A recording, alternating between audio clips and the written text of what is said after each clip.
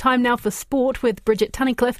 And Bridget, it's an amazing result for our very own Erin Routliffe. Yeah, that's right. Routliffe has made New Zealand tennis history today by winning the US Open women's doubles title. With her Canadian partner Gabby Dabrowski, the Auckland-born Routliffe upset former champions Laura Siegemund and Vera Zvonareva in straight sets. Routliffe became the first senior New Zealander to make a US Open final and says the achievement is still sinking in. If you told me like a month ago or like 2 months ago that this year I was going to win a slam, I would have been like, you're insane. Like, you're an actual crazy person. We've really struggled both separately. Yeah, I don't know. This is like literally why we play, why we started playing tennis when we were little.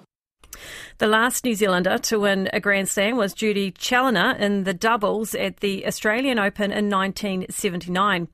Meanwhile, Novak Djokovic has beaten Daniil Medvedev in straight sets in the men's final to equal Margaret Court's record haul of 24 Grand Slam singles titles. There is plenty of experience in the Black Caps squad for the World Cup in India, with captain Kane Williamson and bowler Tim Southey joining an exclusive group of players selected for 4 World Cups. Trent Boult, Matt Henry and Tom Latham are playing in their third. With 9 players from the last World Cup in the 15-player squad, Coach Gary Stead is happy with the balance of the team.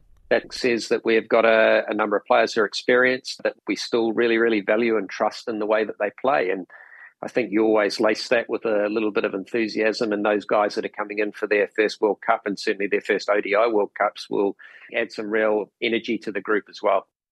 At the Rugby World Cup, Wales held on to beat Fiji 32-26 in their cup opener in Bordeaux. Fiji stormed back from 18 points down and had the chance to steal the game at the death, but centre Semi Randrandra knocked the ball on with the try line in sight. And Scott Dixon won the final IndyCar's race of the season in California, with fellow New Zealander Scott McLaughlin second. Dixon's Chip Ganassi teammate Alex Palau had already wrapped up the championship.